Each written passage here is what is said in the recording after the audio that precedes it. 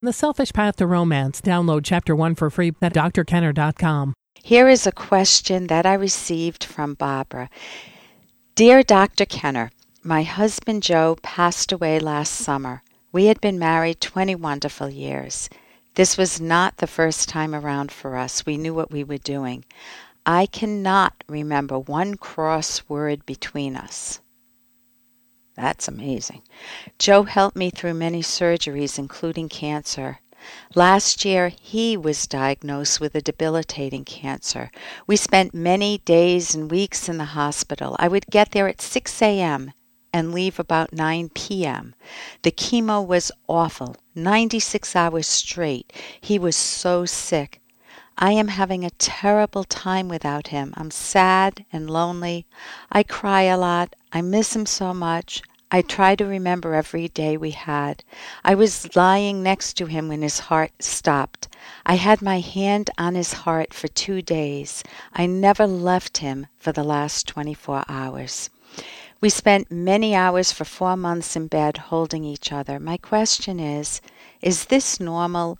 Is this terrible sadness part of grieving? I am so lost, Barbara. P.S. I will be 70 years old soon. So, Barbara, is it normal? I want to answer yes and no. For example, it's not normal to have a wonderful relationship like that, but it's wonderful. It's wonderful to have that. And you want to have a lot of empathy for yourself. When you have built up a lifetime value of integrating your life with another person that you love so dearly and you don't want to lose him in your life, and you see that it's hopeless after a while and you try to milk every moment out of it, that's a profound loss, and that you can have very profound grief. The part that I'm a little concerned about is you don't want to wrap yourself up in a grief. When people go through a trauma, such as after 9/11, I heard a phrase on radio that I liked a lot after 9/11 for the survivors, which is that if you lost a loved one, you need to build a parallel life for yourself without losing the memories of the person you love. Those memories will be with you for a lifetime. You want to be good to yourself, though, and not wrap yourself around the trauma that you've been through. You've been through mega trauma. And you also want to experience your life, and it's really hard, especially if you've been connected for 20 years. It's really hard to be independent and to think, what hobbies would you enjoy? Maybe they won't be the same hobbies that you had with him. Maybe they will be. But what hobbies or interests or activities can you get involved in? What other relationships do you have? Some people shy away from people after they've lost a loved one, which is sad. But if that happens, you can build new relationships. And there's a book called The Loneliness Book that you can look up. I don't have it in front of me now. It's by Mary Ellen Copeland. And she gives some good tips on how to kind of break old habits and give yourself permission to take small steps in the direction of having a richer life for yourself. Now, I'm going to pause for a minute. What could keep a person trapped in reliving daily what the trauma that you went through and what that life was like, keeping the memories? Well, one thing that can keep you trapped is guilt. And guilt, as I say, comes in 2 flavors. One is earned guilt, and it doesn't sound like you have a whole lot of that, but sometimes people magnify a small thing. Maybe you weren't there till 9 o'clock one night and you feel guilty. I mean, that's ridiculous. You don't want to beat yourself up for that. But there is also another guilt called... Hey, I got to interrupt this because we've got to pay some bills. 30 seconds, that's it. A very quick ad, and then Ellen will be back. Romance. I wish I knew more about what girls want from a relationship. Boy, I wish I knew more about what I want. Where's that ad I saw? Here it is. The Selfish Path to Romance, a serious romance guidebook. Download Chapter 1 for free at selfishromance.com and buy it at amazon.com. The Selfish Path to Romance. That is interesting. But there is also another guilt called unearned guilt. You did nothing wrong, but you're torturing yourself. And sometimes if you lose a loved one, for example, you both had cancer, you might have some passing thoughts or maybe even some recurring thoughts of, I wish it had been me and not him. You might have what's called survivor's guilt. And if you're dealing with that, you definitely want some help to disentangle yourself. If you're saying to yourself, why did he die?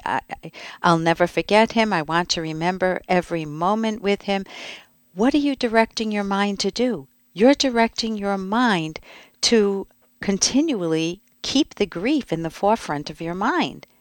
And that's not completely healthy, which you know. You do want to remember him, and there's no way you'll ever forget him, but life is about achieving your values. You want the notion in your mind of, I want to create a life for myself. I want to wake up in the morning and enjoy my day and have activities and friendships that make my life more interesting.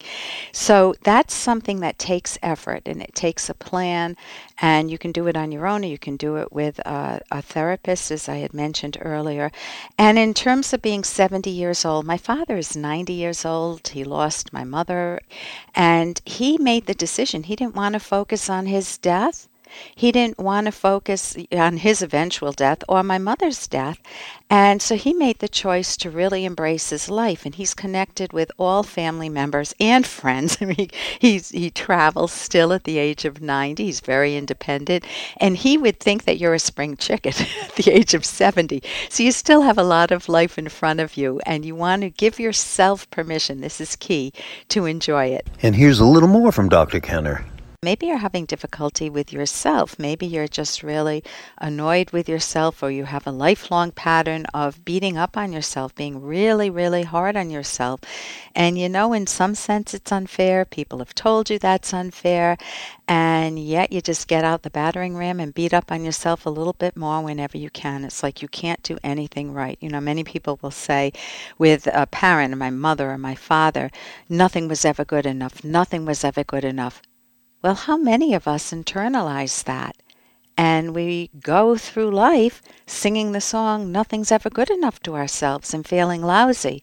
Well, you need a way to disentangle yourself from that type of a premise. For more Dr. Kenner podcast, go to drkenner.com and please listen to this ad. Here's an excerpt from The Selfish Path to Romance, the Serious Romance Guidebook by clinical psychologist Dr. Ellen Kenner. Suppose you're on a first date with an attractive woman, but know very little about her. You discover that she's a single mom who raised 2 children on her own, sending them to good schools because she wanted them to develop basic skills and the ability to think.